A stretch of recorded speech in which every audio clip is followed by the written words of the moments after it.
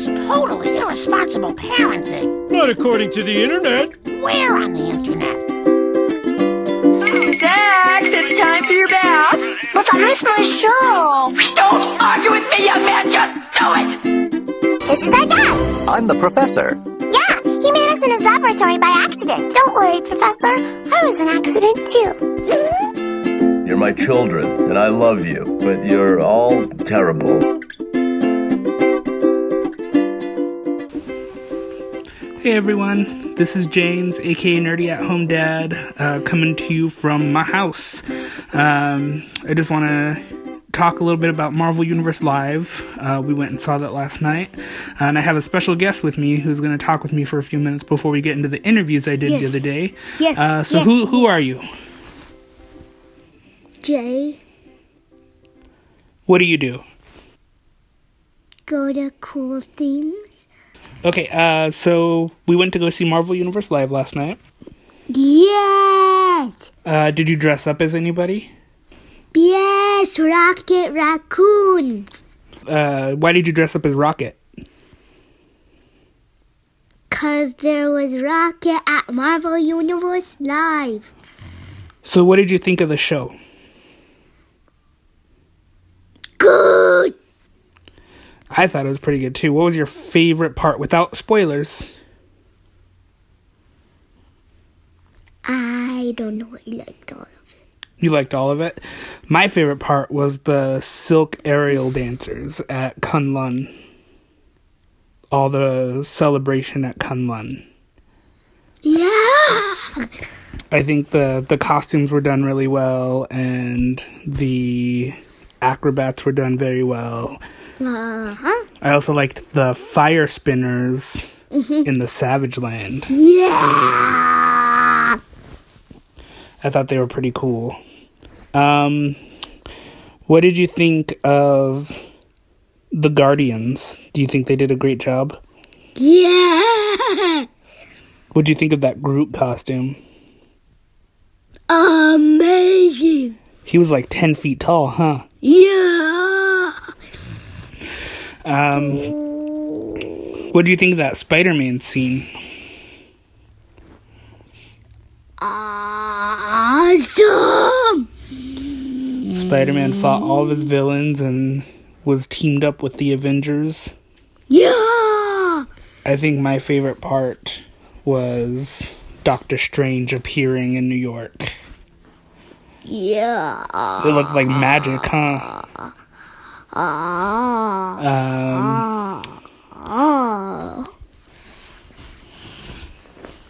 So we, like I said, I got to interview some of the actors. I got to interview the Guardians actors. Well, I got to interview Star-Lord, Gamora, Yondu, and then one of the costume designers.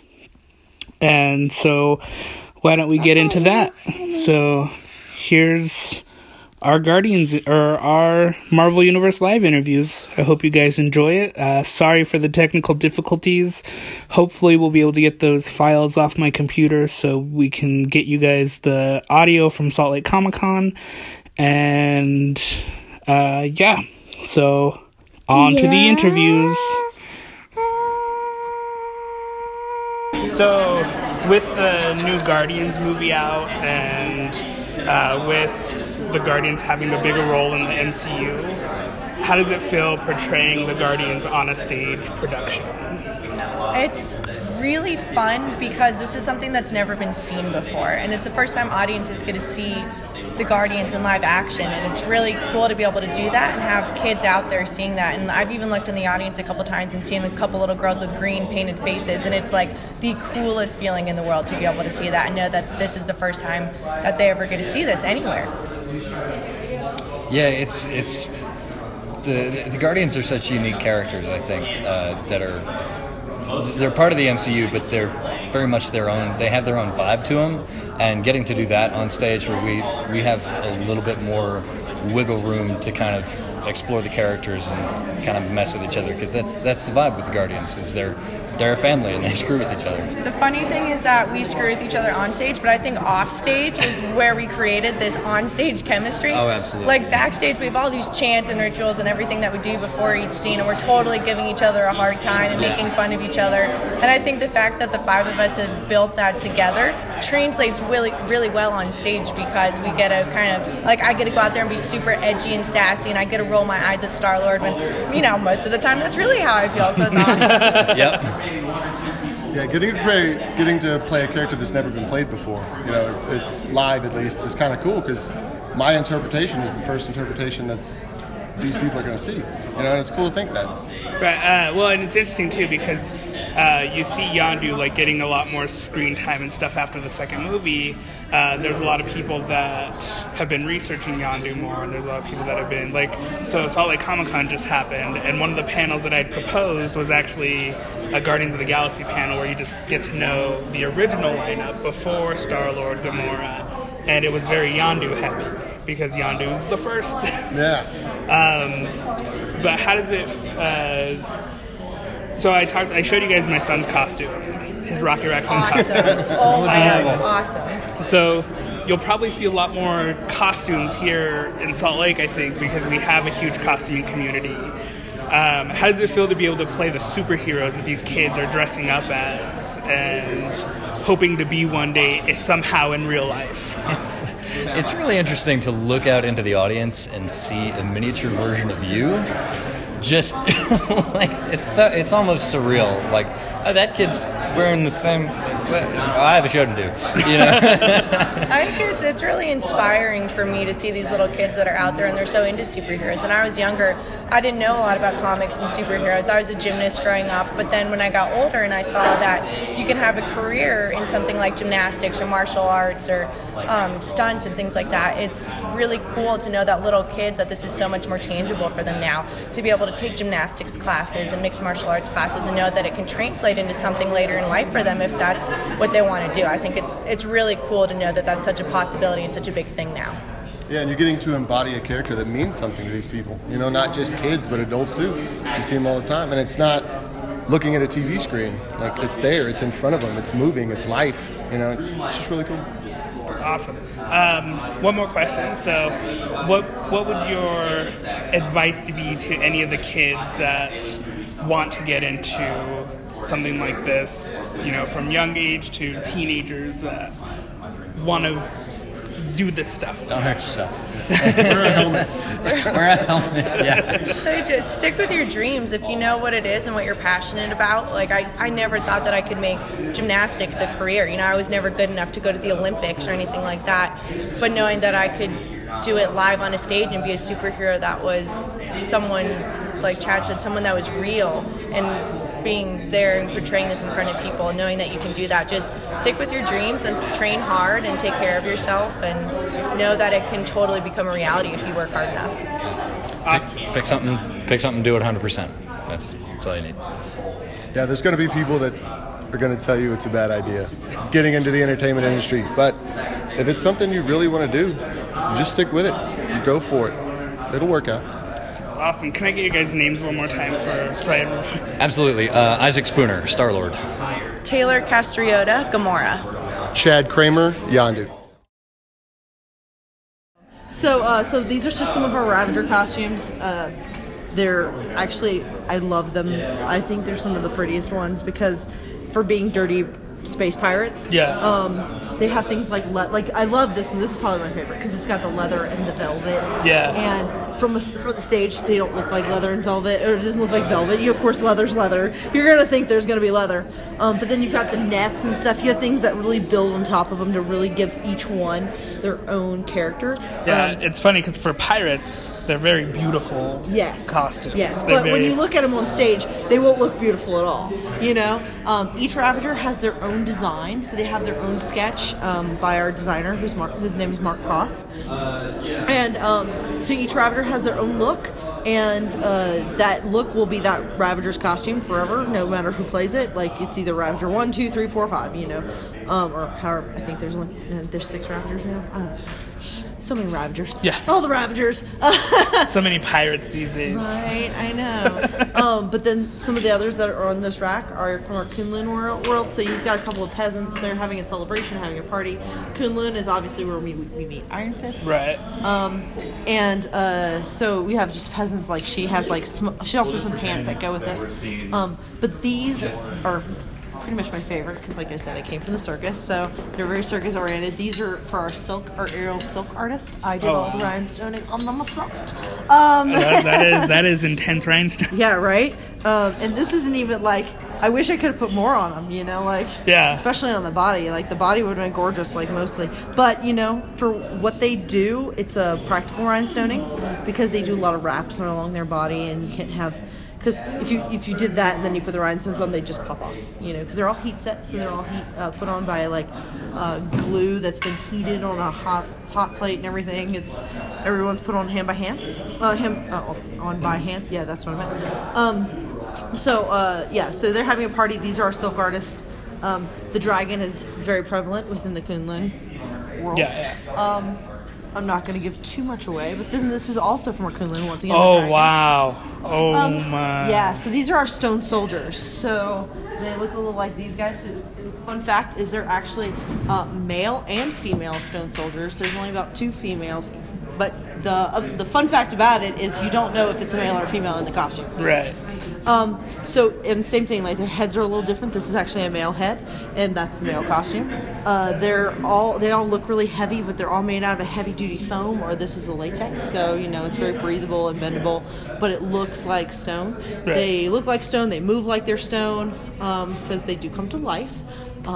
But like I said, I'm not going to give too much away because I want you to come see the show. For sure, yeah. And then these are actually also I really do love the Fire Tribe scene. So we have Fire Tribe in our Savage Land, which most Marvel fans will be super excited to hear about the Savage Land being part of the show. Because, of course, it's that random area of the Marvel Universe that doesn't always get the most attention. Yeah, I think the only people that really know about the Savage Land are people who watch the X-Men cartoons in the 90s. Yeah, exactly. Yeah, I was talking to, I gave one media day, and this guy's face lit up when I said the Savage Land, but so, we have a Fire Tribe, and they come out and they do this fire dance of sorts, and it's really amazing. We have a really good pyro team that is really integral to keeping them lit and keeping them, we have a flow coordinator. Well, that's what we call it. We call it on the show. We call it flow because we can't necessarily call things fire because if somebody thinks they hear fire, they think it's emergency, and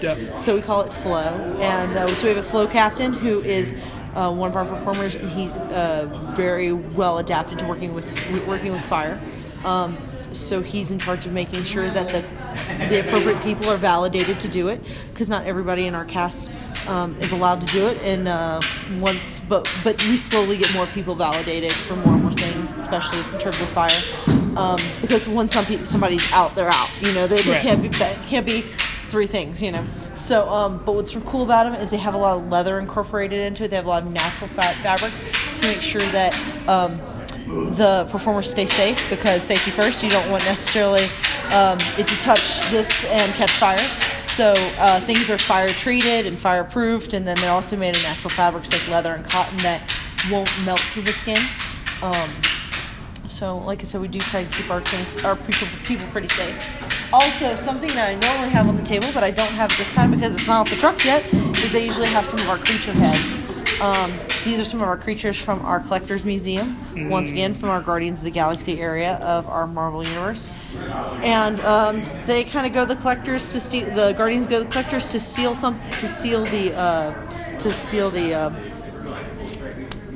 oh my gosh, the Cosmic Eye. They go to steal the Cosmic Eye, and they kind of inadvertently set off a couple other things. And these creatures are all pretty massive. Actually, she's the smallest of them all, but with all of her tentacles and the bouncingness, It gets pretty intense. This guy is actually on spring stilts, which means he kind of bounces around. And even though he looks like he does not actually have these claws because, well, that doesn't really work well with spring stilts. Right, You don't want him getting caught under the spring, the stilt itself. But he does have these really creepy fingers, and those are really those fingers are actually really creepy, and they even feel really creepy when you touch them.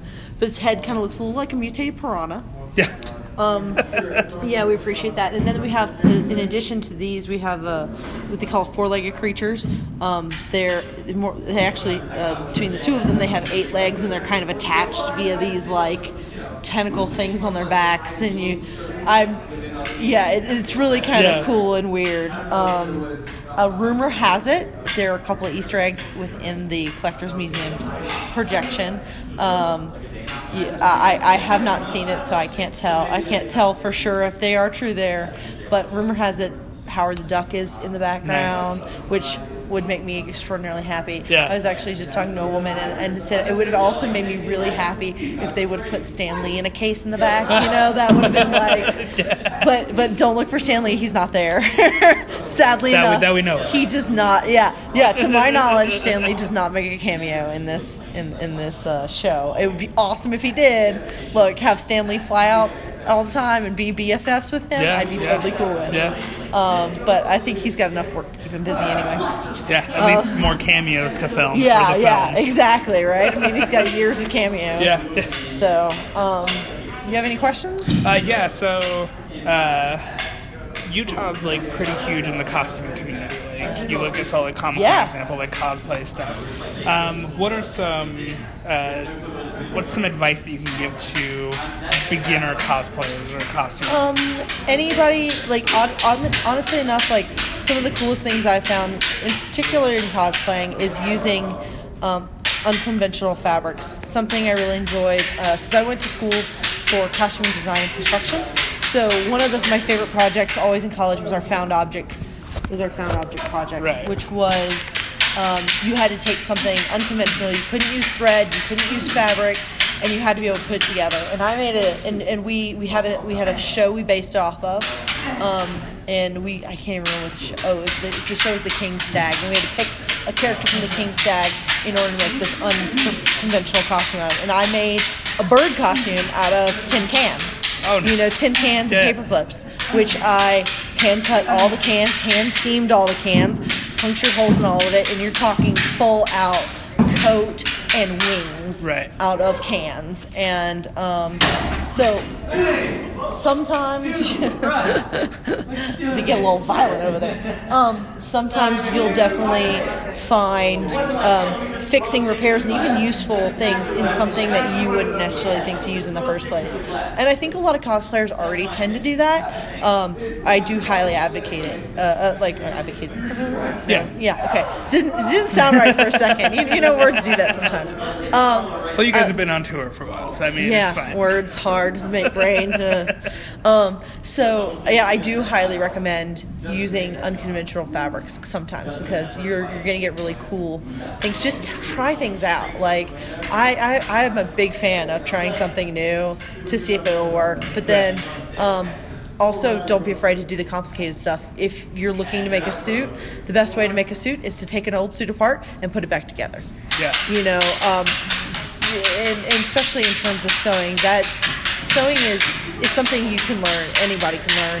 I mean, it's been around since the dawn of time. That's how we have clothes. You know, I taught a 10-year-old boy how to sew. You know, and he loved it. He thought it was great, because he thought it was the best life skill he could ever learn. Right. Because he would never have to ask somebody to fix a button on his pants or on his shirt. You know, and I think you feel the same way. It's very helpful. Yeah. And in making costumes, and that's what I think also what I love about costuming is it's so creative. While you have the fashion design area of the same world, it's completely different. You get to be a little more out there. Like fashion design, they get to be out there, but you still have to think about what the consumer wants and what the consumer is going to buy.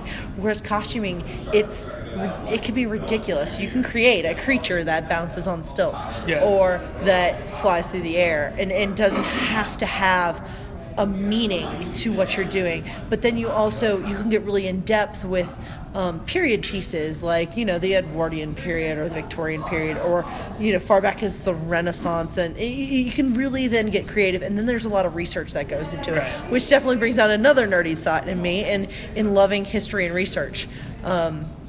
Because you need to make sure that everything's spot on. And I'm not going to lie, I'll watch a movie sometimes and be like, that's not accurate, That's not how it would be. But that's what's fun about costuming, and definitely use those resources and use that creativity to find new things. Right. Or, have a Star-Lord put on a mask that's, a third the size of his face. So when I built the first Rocket costume for my kid, this was the first time I sewed anything. Right. Oh, wow. When I finished, my wife said, "Where'd you tie it off at?" And I was like, "What do you mean, where did I tie it off at?" So I didn't tie it off. And it lasted 3 days, but then the third day of the con, he came home, lifted his arms, and all the fur started falling off. Has there ever been something like that that's happened to you, like, while you're... In a show, not that I can think of. But there are times when we fix things and then you fix them and they go out and then they come back and the same thing has happened again.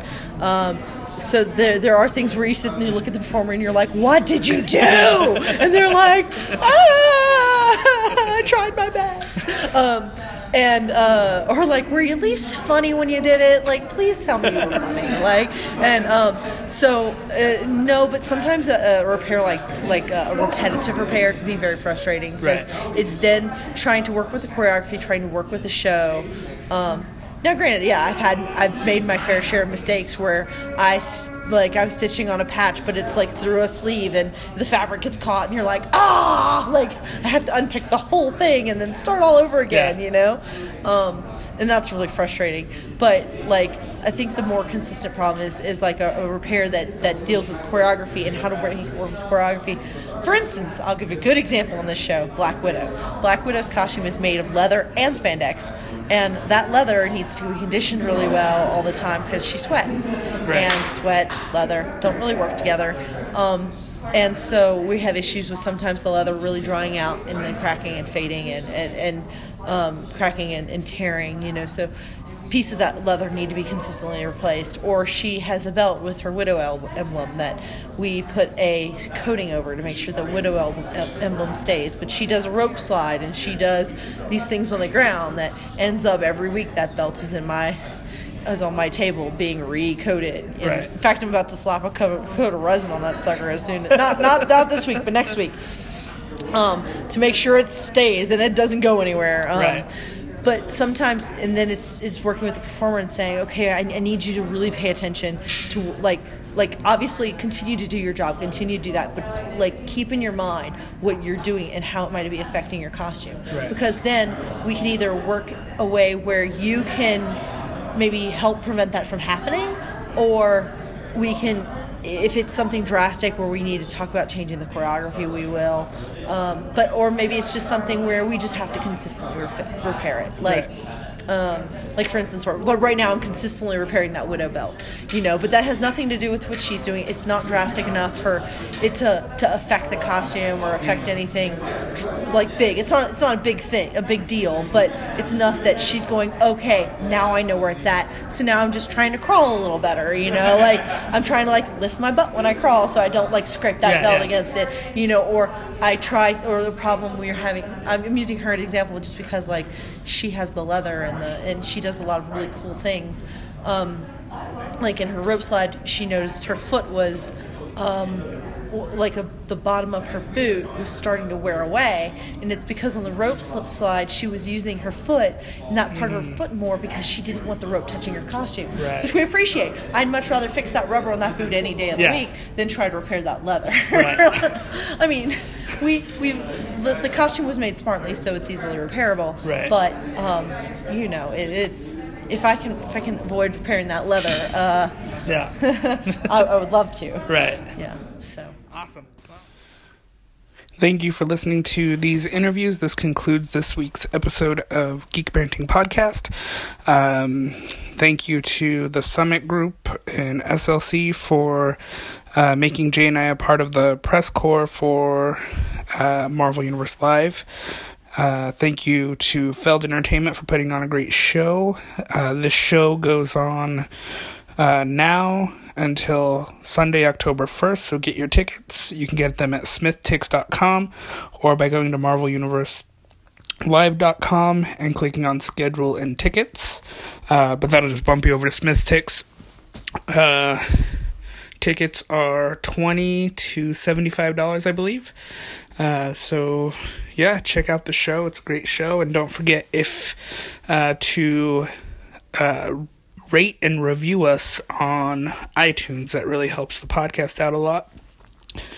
That way we know what you guys like. Also, don't forget to join our Facebook discussion group and follow us on Facebook to see anything else. Follow us on Instagram at Geek Parenting and on Twitter at Geek Parent Pod. You can find me at Nerdy at Home Dad across the social media boards. Tui will be at Tui the Human on Instagram and Sweep the Lego on Twitter. He's trying to be more active there. Johnny at White Enchilada 1, White Enchilada 1, and Dr. Sarah. You can find her at Dr. of Peace, Dr. of Peace SH on Twitter.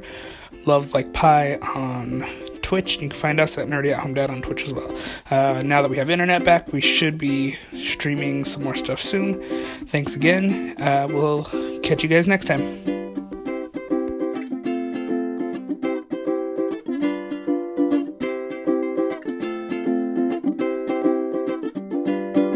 Here's some money. Go see a Star Wars.